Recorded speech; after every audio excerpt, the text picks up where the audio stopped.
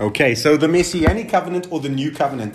The point of departure for tonight, where I want to start tonight, is just to help all of us understand that the Bible is divided into what is called the new covenant, and it's divided into what is called the old covenant. So because of that, there seems to be some confusion oftentimes within the church around the covenants that have concluded or come to an end. And then the covenant that's sort of now this new covenant. And so sometimes what happens is we discard all the what is deemed the old covenant. So anything that we see in the Old Testament, we sort of feel, okay, that's done. There's this new covenant. So the new covenant is called the new covenant, or it's called the Messianic covenant. And the old covenant, the only covenant that's regarded as the old covenant is the Mosaic covenant. That's very important to remember, because what happens is once we start thinking of all the covenants just as old, we then automatically discard all of them. So if I, for example, think about the Noahic covenant, the covenant God made with Noah, and he also made with us. So every time the rainbow is visible, we then recognize and realize that the Noahic covenant is actually still in place. That's important to know and important to remember, because that covenant didn't just end as an old covenant. If you look at all the 5 covenants we've now dealt with and the one we'll be dealing with tonight, what you must realize is that those covenants are mentioned in the Old Testament, and those covenants are also mentioned in the New Testament. So you'll see all those covenants carried through, mentioned in both testaments. So I'm just trying to clarify around the fact that there's the Old Testament, the New Testament, but the covenants. So that naming of the testaments or dividing the Bible in that way really brings a little bit of confusion. And it's sort of easier when you start to understand the covenants. And that was the reason why I felt it was important to start the series on covenants. Because once you understand what was the old, what is the new, which ones are still carrying on, which ones have conditions attached to it, which ones are forever. For example, when we think about the Noahic covenant, the Bible tells us in the Noahic covenant that covenant, God will never destroy the earth with water again. But as you read in the book of Revelation, you see that God will destroy the earth with fire. So understanding those little details, it's imperative, it's important. So when God destroys this current earth with fire, He's not going to keep us in a place called heaven. There will be the new. God's also going to destroy the current heavens, but there will be the new heaven and the new earth. There will be the new Jerusalem. So we will not be sort of spirit beings. We will be beings in bodies. We're going to have a new body, like Jesus has a body. Remember, Jesus told the disciples, "You can come and touch." So He has a glorified new body. That new body could go through walls. That new body, Jesus could do things that you cannot do with your current earthly body. So there will be a new earth, new heavens, and we will be in these new glorified bodies. In the new bodies, we will not sin nor desire sin. We will not be tempted. We will not cry. There's also other things that the new earth would bring. There will no longer be any sun required, because God will be the light on the earth. There will no longer be any sea. So for those who surf, I don't know, maybe there'll be a river. And then there'll also no longer be any sex. So there's no sun, no sea, no sex. So, so in the new way of doing things, when the new earth comes, there will be also a new way. You'll be different. You will no longer desire sin, nor be... I don't know if we will not be able to sin, because even the angels sinned in the past. So I don't know how far that goes, but I know that we will have a new body with no desire to sin. There will not be the flesh. That's very important. And, that's sort of the reason why we long for that day. What is important also to understand around our salvation is not for heaven. And don't think about salvation as about, salvation so I don't go to hell. That's the bonus. The salvation that we have in Christ, when Jesus died on the cross to give us salvation, what's important to understand with that is that salvation is to remove us from sin, to take our sins, plural, away from us. So that's so important to understand, because what people do is they make salvation about heaven.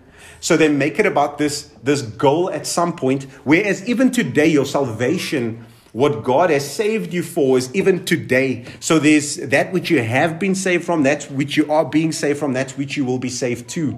That's when you get your glorified body. Okay, so I'm sort of trying to paint the picture of why the new covenant is important, and also to give you an understanding around that these covenants, that it doesn't discard all the covenants. So the old covenant is the Mosaic covenant. That covenant carried us up until a certain point. The Bible says that that covenant we should treat as a tutor that brought us to the point of where the new covenant now comes. And now this is sort of when we become sons. Amen. That covenant could only take us to a certain point, or could only take the Jews to a certain point, or could only take those people to a certain point, until we get to the point where there's a Messiah that comes to open up the door for everyone. Amen. Amen. So, this is the exciting part. So what God does is, the Bible says in Amos 3 verse 7, it says, "For the Lord God does nothing without revealing his plans to his servants, the prophets." So his plans or his secrets, God wants us to know what he wants to do. You know, when you read the book of Revelation, God's already showed us the end right now. We know the end from, okay, this is not the beginning, but we know the end from this moment in time. We know how the end looks. We know that there's going to be the falling of the stars. There'll be no natural light. The sun's going to fall from the sky. The stars are going to fall from the sky. The moon will fall from the sky. And that'll be the sign that the return of Jesus would be coming. So, for example, God forewarns us. He gives us information so that we are not in the dark. Like I am sitting right now. So what God does is he reveals his secrets. He reveals his plans to his servants, the prophets. So what has God revealed about the new covenant? How do we know that there was a new covenant? How do we know that this covenant that Jesus put in place is in actual fact a covenant? That is an important question. So we see that God revealed it to his prophets. So the Messianic covenant, the new covenant, is revealed in the old and fulfilled in the new. In the New Testament, revealed in the Old Testament, fulfilled in the New Testament. So Jeremiah announces what the new covenant will be. Isaiah announces who would bring it and establish it. And Ezekiel announces how this covenant will work. So God revealed to us, or to the people at the time, to say this new covenant is on its way, and this is what it's going to look like. This is what it will entail. This is who would bring it. This is how it would work. So we have to look at what Jeremiah had to say in order to understand what the new covenant would entail. We have to look at what the prophet Isaiah gave us in order to understand who would bring it. And we have to look at what the prophet Ezekiel showed us in order to know how the new covenant would work. So we have to start unpacking that in order to understand the new covenant. Let's have a look at Jeremiah. For your notes, Jeremiah 31 from verse 31 to 37. Jeremiah 31 to 37, it's really speaking about what this new covenant would be. So from verse 31, I'm just going to read through it for the sake of time. Bear with me. You'll probably have to listen to the recording again, or maybe through your notes, whatever's going to work best for you, but just in order for you to really grasp what I'm saying tonight. So Jeremiah 31 reads, "Behold, the days are coming, says the Lord, when I will make a new covenant with the house of Israel." There we see that God is preparing the people, preparing that generation to continue sending the message that there's a new covenant coming. There's a new covenant coming. God's already saying there's a new covenant coming because the old covenant wasn't working. It wasn't fulfilling the plan of God. So there had to be a new covenant. He says he's making this covenant with the house of Israel and with the house of Judah. So what we must ask then, the question is, are we then excluded if God says he's making a new covenant with them again? That's a good question. So why do we say that that's not the case? Because otherwise then we're basically doing what we're doing for nothing if God just made that covenant with Israel and with the house of Judah. So we need to understand that Jesus came for the lost sheep of Israel. Remember Jesus' ministry when the woman came to him that was not a part of Israel, and she said, can you heal my daughter? And Jesus said to her, listen, I cannot give the bread that belongs to the children to the dogs. So what was happening is Jesus was saying, I didn't come for you. I came for the lost sheep of Israel. So his intention was for them. But he came with the intention that he would win the world. So he came for the lost sheep of Israel with the heart that they would win the world for him.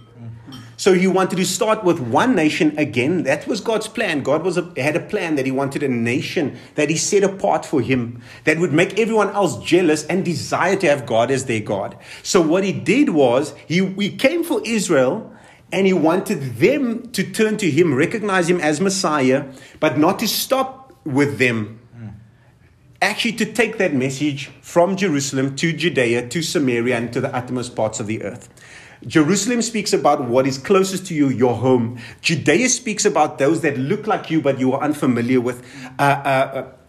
Samaria speaks about those that you hate. Those are the ones that you don't like. And then the uttermost parts of the earth is people that you have yet to meet, but you still need to take the message to them. So it always comes from home outward. So God was telling them, God was telling them what he wants to do is he has a plan and he has a purpose and an intention that he's coming for the lost sheep of Israel, but that message would then have to go abroad. So what we then see in verse 32 is it says, not according to the covenant that I made with their fathers. So what we must understand is the Noahic covenant is still in play. The Abrahamic covenant is still in play. The Mosaic covenant was really an attachment to the Abrahamic covenant because it was for the people that was chosen under the Abrahamic covenant. That covenant then got, of the Mosaic covenant then got released to the Abrahamic people. Remember, the Mosaic covenant comes to the descendants of Abraham. So that's important to understand. So God is saying, the covenant that I made with their fathers, the Mosaic covenant, in the day that I took them by the hand to lead them out of the land of Egypt. Who led them out of the land of Egypt? It was a man called Moses. God made a covenant with him that we dealt with now. And then God says in verse 32, my covenant which they broke. So in covenant, there's two parties. There's the strong party and the weaker party. God made conditions with the Mosaic covenant that if you obey me, I will bless you. If you disobey me, there's a curse attached to that. And now God is saying that these people, they broke the covenant that he made with them. And then he says, though I was a husband to them, says the Lord, but they broke it. So remember the prophet Hosea? God said to Hosea, listen, this is what it looks like for me. I'm married to Israel, but every time they go and sleep around, they go and sleep with somebody else. And God was saying they broke the covenant. And then he says, but this covenant that I will make with the house of Israel. Now listen to this. This is the new covenant. The covenant that I will now make with the house of Israel. After those days, says the Lord, I will put my law in their minds and I will write it on their hearts. And I will be their God and they will be my people. No more will every man teach his neighbor saying, and everyone teach his brother saying, know the Lord, for they shall know me. From the least of them to the greatest, says the Lord, for I will forgive their iniquity and their sin I will remember no more. Verse 35 says, thus says the Lord who gives the sun for a light by day, the ordinances of the moon and the stars for light by night, who disturbs the sea and its waves roar. The Lord of hosts is his name. If those ordinances depart from before me, says the Lord, then the seed of Israel shall also cease from being a nation before me forever. Thus says the Lord, verse 37, if heaven above can be measured and the foundations of the earth searched out beneath, I will also cast off all the seed of Israel for all that they have done, says the Lord. So God is saying, I'm serious about this nation. I'm serious about these people. I'm going to bring a new covenant that's going to be a different covenant, a better covenant with better promises. The old will be gone and the new will come. So we have to begin with Jeremiah when we look at what is the new covenant. Let me give you 3 keys found in Jeremiah. The first, this will really unpack the detail of the covenant that we are part of. The first of the 3 keys is inclination. The second is intimacy. The third is innocence. The first thing to note is that God is going to give us a new inclination. What do we mean by that? This new covenant would now not be written on tablets of stone. Moses coming out of Mount Sinai, he comes down with a tablet of stones. Here's the 10 commandments. As he comes down, the people are already worshiping and bowing to a golden calf. So the first thing we see is the 10 commandments is on the outside of the people. So the people had a heart to still go their own way. The people had a heart to still decide, hey, I want to do this. And even as Moses was still coming down the mountain, you know that 70 of the elders saw God's footstool, yet they were still bowing to a golden calf. That to me is heartbreaking. So what I want you to see is, Under the new covenant, there's a new inclination. What does that mean? It means that the commandments of God are no longer written on tablets of stone, but are written now in people's minds and in their hearts. That's what I mean when I say there's a new inclination. It would now be written on the inside of people, not on stones, on the outside of people. The Bible says, now I'm going to write my instructions on your heart. Amen? I will give you a new heart, no longer a heart of stone, but a heart of flesh. So what does this mean? That God's going to write his laws on our heart. It means that God is not now just going to tell you how to live, but what he's going to do now is going to give you an inclination. What I mean with that is going to give you a desire to live the way he's asking you to live. You see, every time every time you show a child what not to do. When I told my children, listen, you see these plugs on the wall, please do not put your fingers in there. The next day, I would come and I would see that the little boy is trying to put his finger in the plug. Oh, why? Something on the inside of him says, Daddy said I must not do this, but why does Daddy not want me to do this? And all of a sudden he wants to test. Who's ever told a child, don't put your hand on the stove? And what is the thing? You want to feel, what does this feel like that everyone's saying I cannot do? And the next minute you see the child put his hand on the stove and now he needs medical attention. Somebody call 911. So what happens is, on the inside of us, we had an inclination. This is why the Bible says that the heart of man is wicked. Our inclination was always to go against God. We never wanted to go with God. Adam, in the perfect environment, people would say, yeah, but if you just gave me the perfect setting, if you put me in the perfect environment, then maybe it wouldn't be this way. Adam was in that perfect environment, but yet he still went away from God. So what we see is that God's saying, under the new covenant, the first thing I'm going to change, I'm going to give you an inclination towards my will, an inclination towards my instruction, an inclination towards my commandment. That is so important to understand. So how do we know that, the heart of men are evil? Let's look at what Jesus calls men. He said this. He said, if you who are evil know how to give good gifts to your children. So what did Jesus say? He said we were evil. Yeah. Right? So Jesus made it clear that our hearts were evil. But now in the new covenant, God is not just giving you new commandments. He's also writing it on your heart and giving you a desire to fulfill what he wants you to fulfill. So the inclination has changed. So that's so important to understand. So the 10 commandments were great. The laws that God gave Moses, all 613, were great. But it did not change the heart of the people. That's why every time we see there's a new king, that king was evil before the sight of the Lord. That king did what was evil. The people followed suit. God always has a remnant. But what happens is we see that the inclination in the heart of men was always to turn away. Let's deal with the second one. The second thing to note about the new covenant is that God is not just going to change your heart. He's also going to call you to intimacy. Jeremiah says to us that in the new covenant, people would all know the Lord personally. It says, no more shall every man teach his neighbor, saying, know the Lord, for they shall all know me. What was God's heart? Even with the old covenant, God's intention was to have a relationship with the children of Israel personally. They went to Moses and said, we fear God. Yeah. God wanted to put the fear of God in them. There's a healthy fear of God. I spoke about this before. A healthy fear says, I'm not going to run onto the N1, because the N1, I'm going to get killed if I run into oncoming traffic. So there's many cars. One of those cars will hit me. That's a healthy fear. Please do not do that. So what God is saying is, I want to give them intimacy that they know me personally. So yes, he wanted a healthy fear of God in us, but not a fear that drives us away.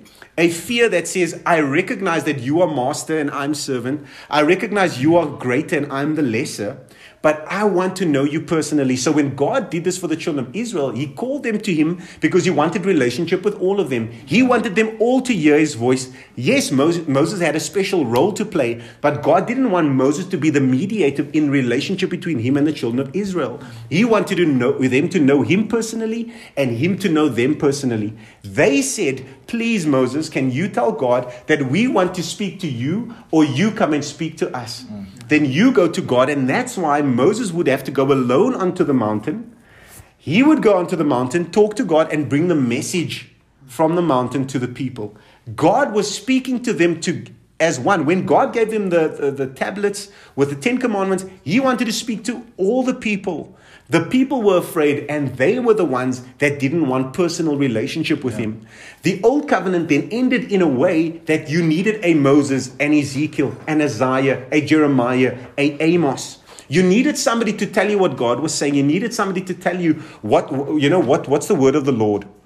Now under the new covenant, God's desire for intimacy has been restored. So God is now making this new covenant with individuals. God is making this new covenant with a covenant in a way that it will be intimate. No one will have to tell you, you need to know the Lord. You now have direct access to the Lord. The Bible says that we can come boldly before the throne of grace to find help and mercy in time of need. In other words, you've got access to the throne. You don't have to run to somebody else. I'm not saying that, there's no room for counsel. There's room for counsel. There's room for the New Testament prophet. There's room for the New Testament apostle. There's room for the New Testament teacher in your life. But God wants a personal relationship with you. Amen. So I need you to see that. I need you to understand that. The third point that we learn about the new covenant, what the new covenant is from the prophet Jeremiah, is that there's innocence that God is restoring. Now, you must understand that if there's a love relationship, guilt destroys a love relationship. If you did something wrong, especially if it's hidden, if you did something wrong, what guilt will do is it will drive a wedge in the middle of a love relationship. You cannot say that, yes, if you did something and your spouse is not aware of it in a love relationship, you married, you did something and your spouse is not aware of it. That guilt will begin to cause just distance to come in. And what happens is where there's guilt, there is no innocence. It's like your innocence is taken away. I remember I was reporting into the CEO. I was working for an IT company. And, we had a great chat, myself and Eric. And Eric's son was a little bit older than my young boys. And at that time, Eric told me, you know what, Chris, what I don't want my son's innocence to be taken away. And he would guard the iPad. He would guard all these things. He would put, different restrictions on those devices, because he said, the moment a child's innocence is taken away, what happens is you cannot get it back. But what God does in the new covenant is he restores your innocence. Jeremiah is talking about this because he's saying, God is restoring that. The Bible says here in Jeremiah, God will forgive your sins and remember them no more. This is so important to recognize that God brings back your innocence. Now, what you must understand is that God has the ability to forget your sin. Now, just because every time you remember it, you know that many times when you go to the Lord in prayer and you say, Lord, remember that thing I repented about last week? Forgive me. Because sometimes what happens is you remember, and when you remember, the emotions of it all it just bubbles up and bubbles over. And what that does is you tend to sometimes think that God still, he hasn't forgiven me. This is still before the Lord. And what then happens is that then drives a wedge between you and God. But what I want you to recognize and realize, under the new covenant, God brings back your innocence because God can control his memory. You cannot control your memory. You cannot wipe things in your memory. Sometimes physically these things happen, I understand. Sometimes, when you've been through great trauma, especially in your youth, sometimes there's things that you actually can't remember because your body does that to protect itself. I understand that. But that's not under your control. What God can do is he can say, I no longer remember that. Yeah. When you come and repent before the Lord, he says, your innocence is restored. I don't remember. The Bible even puts it like this. It says, God will take your sin and throw it into the sea of forgetfulness. So God's saying, I forgot. So when you bring up that old thing that you've repented about, God says, I don't know what you're talking about. You will remember, but God can forget. And God chooses to forget when you repent. Okay, so God can control his memory. The Bible says, I will remember no more. So the new covenant will give you a heart that wants to keep God's laws. The new covenant will give you a knowledge of God so that you know straight away when you've upset him. I want to give you a testimony. I got born again in high school, and I got really born again. I didn't have time to play games with God. I lost family. I lost friends. So this relationship with God in high school was serious between me and God. And what happened was, I remember it was either at the end of the year, I gave my heart to the Lord, or it was at the beginning of the new year. My memory fails me. But what happened was, I started hanging out with these guys at school. As I was hanging out with them, what began to happen was they were swearing, right? So as we're playing soccer together, as we're hanging out together in assembly or whatever, they were swearing. So what happened was, I got born again. I got changed. God brought back my innocence. All of this started to happen. But what then happened was, as we were in the circle, I remember still standing in the circle with these buddies of mine. We were just done playing soccer, and we were sort of in some sort of assembly, and we were going to the next class. As I was in the circle with these guys, I just saw for the first time after I gave after I got born again. And when I swore, this conviction now came up in me. What did I realize? I realized what made God upset. I recognized that this is not what the Lord wanted for me. And from that day, I was probably 15, 16 years old. I never swore again. Why? Because something on the inside of me happened. Something on the inside of me changed. Something on the inside of me knew that this is upsetting my love relationship. This is upsetting my intimacy with the Lord. And then, because I recognized that, I stopped doing that. And I never wanted to go back to it. The desire to swear left me. The mistake that I made, I know God forgave me for it, but I'll never forget how it made me feel. Because now the Holy Spirit came to live on the inside of me. He convicts me of sin. And now my innocence is restored. Now my intimacy with the Lord is restored. And because of that, I know what upsets him, what angers him. And that's the new covenant. That's what makes the new covenant special. It's not that there's a list of 613 laws and commands only. It's that God writes it on my heart. And now he gives me the ability to do that. If you had to tell me before Christ, before I had the Holy Spirit to stop swearing, I could not do it. I had a problem where I bit my nails. I would just bite my nails. I couldn't stop. It's like a generational thing. My mother did it. I did it. Some of my siblings still do it. And it's just an issue. It's not something that I feel like it's a sin to bite your nails. Because if you bite your nails, I'm not hurting anyone else. But it became a habit that I could not stop. That's where it became a problem. I didn't like it. I didn't like the way I would just not stop. I just had to bite my nails. When I gave my heart to the Lord, guess what happened? The desire to bite my nails left me. Now, I know that may seem like something simple and small, but to me it was huge. So what I'm seeing is that God in the new covenant, he restores intimacy with you. He restores your innocence. And he just does something new where the inclination of your heart is away from sin and towards him. And I need you to see that. And this is what Jeremiah is painting for us, that God will restore all of that. The new covenant will give you a knowledge of God so you know when you've upset God. And the new covenant now gives you a clean conscience. You see, the worst thing you can have is a conscience you just know, listen, what I'm doing is wrong. What I'm doing is not right. When your conscience is clean, you can now live from that place. And that is way better than the laws of Moses or from that covenant, the Mosaic covenant. What we have is so much better. Let me read for you from Hebrews 8, 6-7, and also verse 13. This is what it says about that covenant. It says, but in fact, the ministry that Jesus has received, Jesus' ministry, is superior to theirs, talking about the previous covenant, as the covenant of which he is mediator, the new covenant. He's a mediator. Moses was the mediator for the old. Jesus is the mediator for the new. The Bible says in Hebrews 8 verse 6, that he's a mediator for a superior covenant. It says that he's superior to the old covenant, since the new covenant is established on better promises. Now, if it was just for intimacy, just for innocence, and just for inclination, that is already better. Yeah. For there had been nothing wrong with that first. If there had been nothing wrong with the first covenant, no place would have been sought for another. And then verse 13 says, by calling this covenant new, he has made the first one obsolete. And that's why that's the old and the former, and that one is obsolete. And what is obsolete and outdated will soon disappear. That was in Hebrews. Hebrews was written obviously to the Hebrew people, to the Jewish people, to tell them that God has brought a Messiah finally that they've been waiting for. And he's brought the new covenant that was promised by the prophet Jeremiah.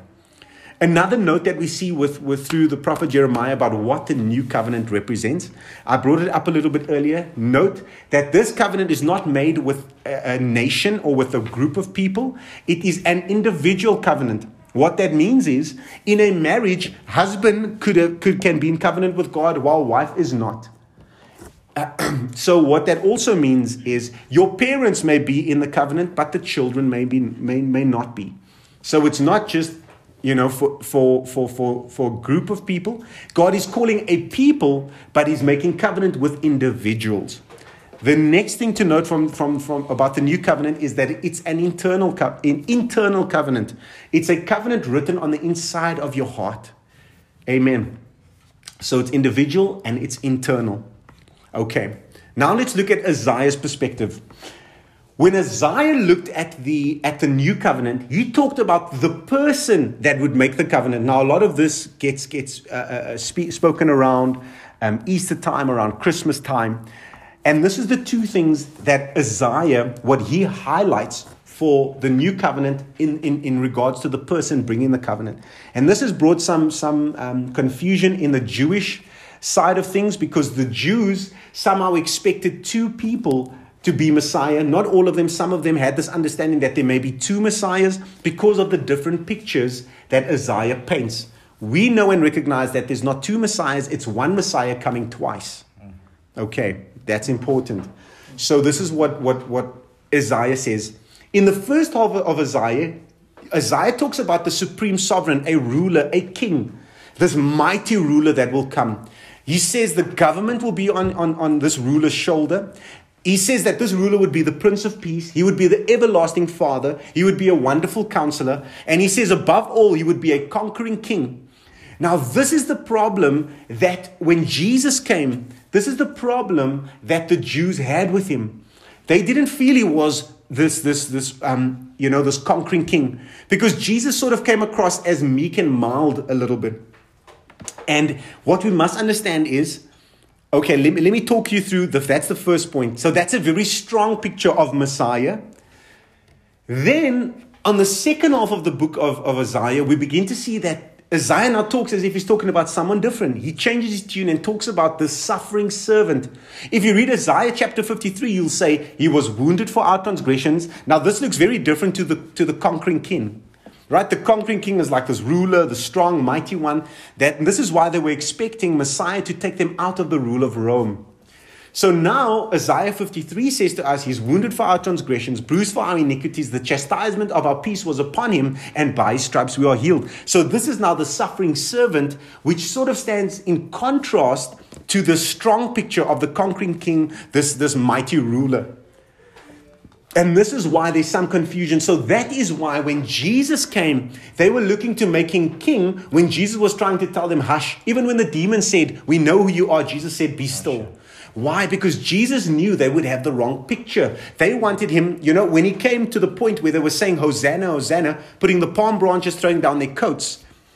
He was king and he was recognized as king, but he didn't come at that point in time to be sovereign ruler, to be king, to be this mighty one. He will come back. On his second coming, he's coming back to be ruler. But in his first coming, he came to be the suffering servant. That's why they couldn't understand it. You must understand that the cross was not the kind of thing you wanted to say, hey, my Messiah went to the cross. Today we sort of look at that as an endearing thing, that Jesus came, he went to the cross for us. What you must understand is that when Jesus went to the cross, it was a demeaning thing. It was a disgraceful thing. It was something that it just wasn't something you would want to boast about.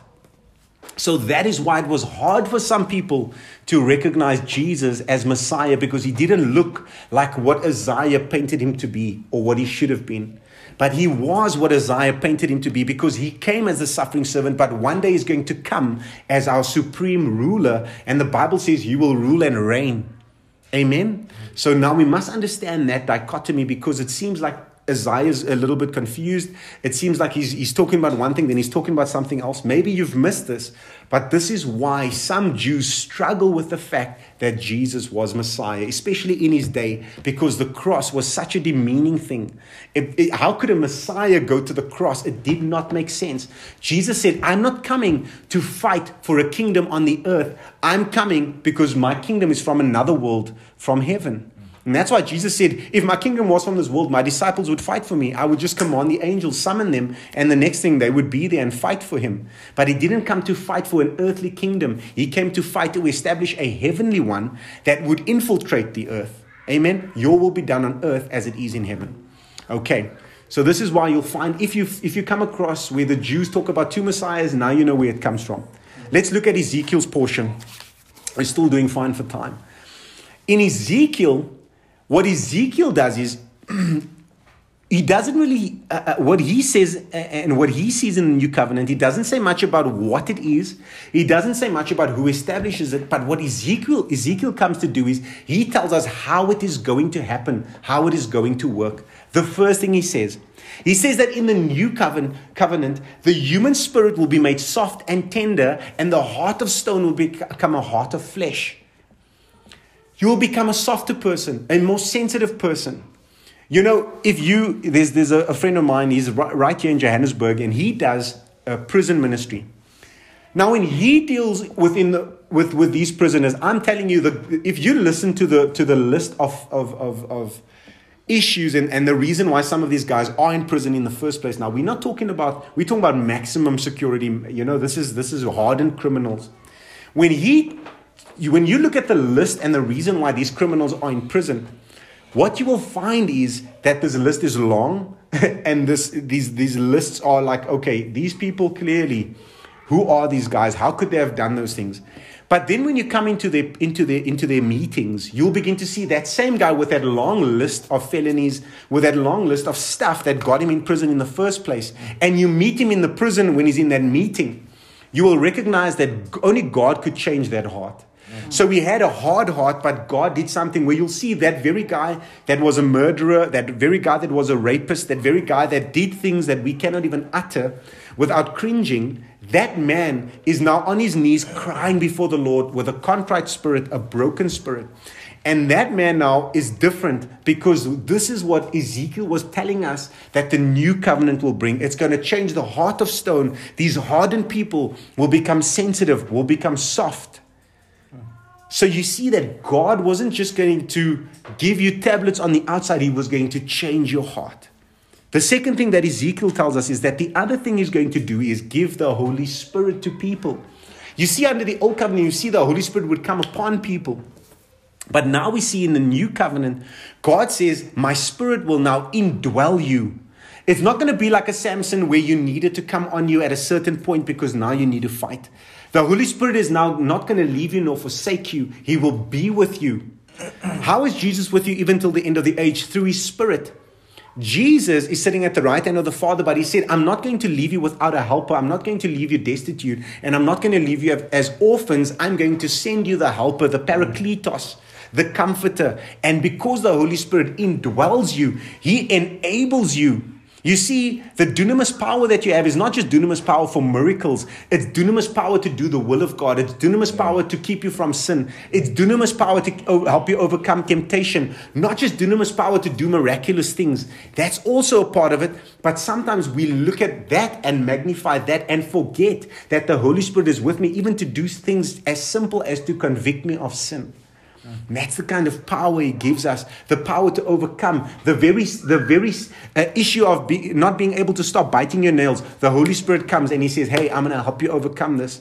The very issue of just not being able to control your tongue or your temper. The Holy Spirit says, I'm going to draw alongside you and I'm going to help you to overcome this. So the Holy Spirit now comes and gives me the power and gives me everything that I need for life and for godliness. So what was announced in the Old Testament, we see being achieved in the New. So Jesus was announced, even from Genesis 3:15, we see that the Father says to Adam and to the serpent, listen, I'm going to send one. You will bruise his heel, but he's going to crush your head, speaking about the authority of the enemy. So God was already promising that something is coming one day. And when Jesus came, he fulfilled that. What you must understand is that we cannot just focus on the cross. We have to focus on the cross, on the burial, the resurrection, and the ascension. Because many people, when they look at the new covenant, they only magnify Jesus in it. But Jesus, it doesn't start and end at the cross. It starts and ends at the ascension. Because it's at the ascension that we receive the Holy Spirit. Because the Holy Spirit could not be poured out before that point. Remember when Mary Magdalene touched Jesus, he said, "Do not touch me, for I have not yet ascended to my Father and your Father." So Jesus knew he had to ascend so that he could send the Holy Spirit. Once the Holy Spirit came, the Holy Spirit would quicken all of us to be able to live by this new standard. Now, there's a few key points I need to mention. So now you see how Jeremiah unveils, how Isaiah unveils, and how Ezekiel unveils what the new covenant would look like, what it would be like, who would bring it, and how this would work. The first key thing I want you to recognize is that you need two baptisms. The first baptism you need is the baptism in water. The second baptism you need is the baptism in the Holy Spirit. John the Baptizer said this. He said, "I can baptize you in water, but he will baptize you. There's one coming, and he's going to baptize you in the Holy Spirit."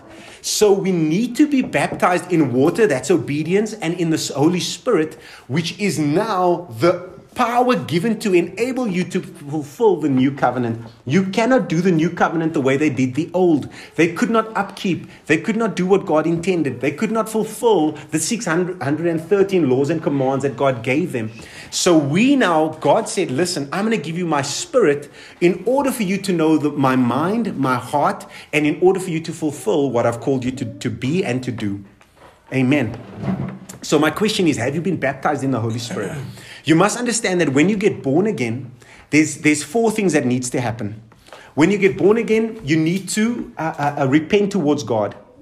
You must, "Lord, I'm sorry," and turn from your wicked ways. Turn. You know how mad John the Baptist was when the Pharisees came to get baptized by him? Yeah. You would think John the Baptist would be excited.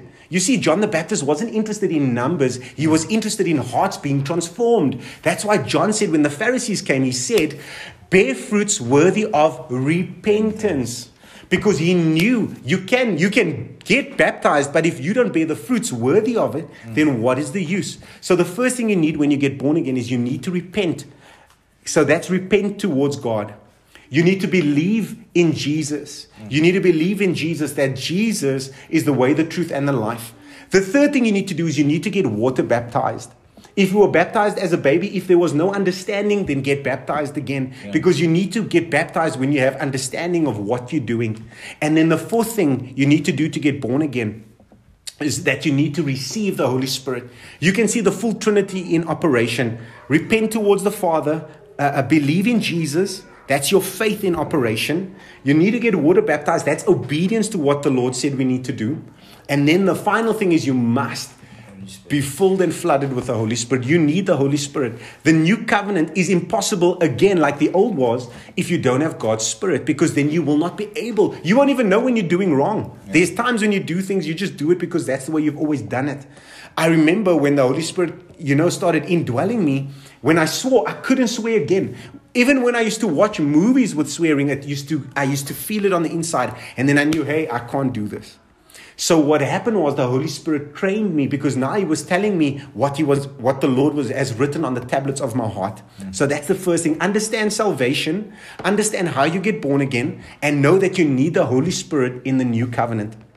Okay, the Bible says in Ephesians 5:18, don't get drunk with wine, for that is debauchery or dissipation, depending on which translation you're reading, but be filled with the Spirit. That word filled means a continuous filling. You get baptized with the Spirit once, but you always get filled. There's a continual filling. We see that in the book of Acts 2, they got filled in the upper room. We see in Acts 13:52, and the disciples were continually filled with joy and the Holy Spirit in Acts 13 verse 52. So the second point I want you to understand around the keys of the new covenant, that Jesus didn't do away with the law. He only did away with the Mosaic law. This is very important because so many people get confused, because in the New Testament you see that the law is gone. Then you see that Jesus says, I didn't come to do away with the law. Now we'll all pull our hair out and ask the question, what is going on here? Is there a law? Is there no law? And this is where the confusion comes from. What you must understand is we are no longer under the Mosaic law, but that doesn't mean that we have no law. Okay, so the Mosaic covenant had 613 laws and commandments. Under the new covenant, if you actually begin to look at all Jesus' commands, you'll find 1,100 imperative commands from Christ. So Jesus did away with the Mosaic law, but even for some of the Mosaic laws still carried through, and he made it even more deliberate. Now he says, listen, under the Mosaic law it was easy. If you read the 10 Commandments, it's easy. Don't commit adultery. That's easy. It's hard when Jesus says, don't even look at a woman with lust for her, because then you've already committed adultery. So Jesus didn't only take the Mosaic law and leave it at that. He said, yes, you're no longer under the law, but now I'm going to give you my law, and I'm going to write it on the tablets of your heart. So now we see that Jesus even takes it further, and he says, listen, don't even look at a woman with lust for her, because then you've already committed adultery with her in your heart. The Mosaic law said, do not murder. Under Jesus' law, he says, listen, not only do you not murder, but even if you hate your brother, even if you call somebody idiot or stupid, guess what? You're killing them. Amen. So under the new covenant, if you begin to go through the New Testament, you begin to see that Jesus gave commands. Now there's a heresy called antinomianism. And what that means is anti, against, and nomos meaning law. So against law. So what they believe is that God took away all the law and we now just live by the Spirit. That's not the case. Remember, Jesus started giving, he says, if you love me, obey my what? Commands. So Jesus gave commandments, he gave laws, he gave instruction to us that he expects us to follow. So if somebody says, hey man, listen, I don't want to get water baptized, then guess what? You're not following the instruction. You're not following Jesus' command. So there are commands that he's given us. Yeah. Amen? Amen. Okay. So Romans 7:4 says, so my brothers and sisters, you also died to the law through the body of Christ. So Jesus died. The only way you would be free from the Mosaic law, being under the Mosaic law, is through death. But Jesus died to be dead to that law. And then it says, you also died to the law through the body of Jesus. So now Jesus is dead to the law of Moses, and we are dead to the law of Moses, that you might belong to another, to him who has raised you from the dead, in order that we might bear fruit for God. The old covenant, it became a hindrance. The law wasn't bad, but the people could not fulfill the law, and it became a hindrance to them. Under the new covenant, we are dead to that way, and now God empowers us in order to fulfill the instructions that he's given us. So 1,100 laws or commandments from Jesus may sound like much, but when you've got the Spirit indwelling you, you are able. Yeah. Amen. So Jesus even made it stricter, because he's saying now, listen, I'm not just expecting you to do this on your own. Let me send you the helper. Now you realize why you actually need Holy Spirit. Yeah. You need him because you need him to be able to walk. You see, we're not on the broad road. We're on the narrow road, and it's not easy. It's not easy. I'm not saying these things are going to be easy, but it's going to be worth it in the end. What you must understand around the 10 Commandments, because some of these questions come up. The 10 Commandments, Jesus reaffirmed all 9. But he never reaffirmed the Sabbath. Romans 14 verse 5-8 says, one person considers one day more sacred than another. Another considers every day alike. Each of them should be fully convinced in their own mind. So some people may say, I carry more weight for the Sabbath. Somebody else say, I'm free from that. Verse 6 says in Romans 14, it says, whoever regards one day as special does so to the Lord. So if somebody says, listen, my Sabbath day is special, you know what, they're doing that to the Lord. You don't have to go and put any of your burden upon them. Even the same way, whoever eats meat does so to the Lord, for they give thanks to God. Whoever abstains does so to the Lord as well, and gives thanks to God also. For none of us lives our lives for ourselves alone, and none of us dies for ourselves alone. If we live for the Lord. If we die for the Lord. So whether we live or die, we belong to the Lord. It's so important to understand that. So out of the 10 Commandments, Jesus reiterated all of them except the Sabbath. Colossians 2:16, therefore do not let anyone judge you by what you eat or drink, or with regard to religious festivals, a new moon celebration, or a Sabbath day. That's in Colossians 2:16. You see, those things have become less important. That's why we don't have to celebrate the feasts. We don't have to celebrate the new moon festivals. We don't have to celebrate a certain special days, because guess what? We've been freed from the Mosaic covenant. We've been freed from that. In all honesty, for most of us, we're not even Jews. So that just helps you with regards to that. So Jesus said, he said this in Matthew 28 in the commission. There's two commissions, one in Mark, one in Matthew. In Matthew, he said, therefore go and make disciples of all nations, baptizing them in the name of the Father and of the Son and of the Holy Spirit. And in verse 20, he says, teaching them to obey all that I have commanded you. Do you see how important it is for us to recognize that Jesus has given us commands and he expects us to fulfill it? And one of the most basic commands that he's given us is to say, hey, be baptized.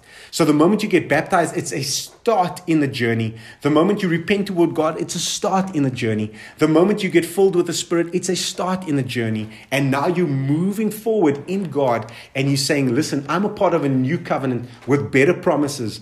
And that's why we have communion. You see what happened with Adam in the garden? The first thing that was destroyed was his communion with God. Adam was no longer in God's presence. So what happened was Adam walked with God in the cool of the day. Adam had relationship with God. Adam talked to God. When he sinned, that was severed. He was removed from the garden and he was removed from God's presence. So the reason why, even when Jesus instituted communion, when he instituted the Last Supper, you know what he did? He brought what Adam broke in the garden, he restored. So now we come together to God in the new covenant. We come back into communion with God. We come back into the presence of God. We come back and the Holy Spirit of God now indwells us. So for me, I feel like what we have now is better than what Adam had. It's better than what Moses and the children of Israel had. What we have now is the new covenant, a better covenant with better promises, with a better high priest called Jesus Christ. He's in a better order, the order of Melchizedek. Everything has been made better for us. We have everything that it takes for victory. You know, after doing all that you can to stand. You know, God is not going to leave you destitute. Everything that the Lord is asking you to change from, to run away from. When he says to you, I don't want you to go that way. I don't want you to have those friends. I don't want you to do that any longer. No, that is also is empowering you and giving you the ability to do what is asked of you to do. Don't think it's impossible. That's why there's nothing impossible for you, because there's nothing possible for God. And guess what? He's living on the inside of you through his Spirit. So I want to encourage you with that. The new covenant is exciting. It's awesome. God has called us to be a part of this. And once you begin to look at that again in Ezekiel, once you look at that again in Isaiah, and once you look at that again in Jeremiah, I want you to begin to realize and recognize that you are part of something so much bigger, so much greater. Sometimes we don't understand the magnitude of what God has given us. But I hope that after tonight, this just gives you at least that tip of the iceberg, that God is saying, hey, this is what I've called you for. And this is what I've called you to be. Now you begin to live out of that place in the new covenant. Amen. Amen.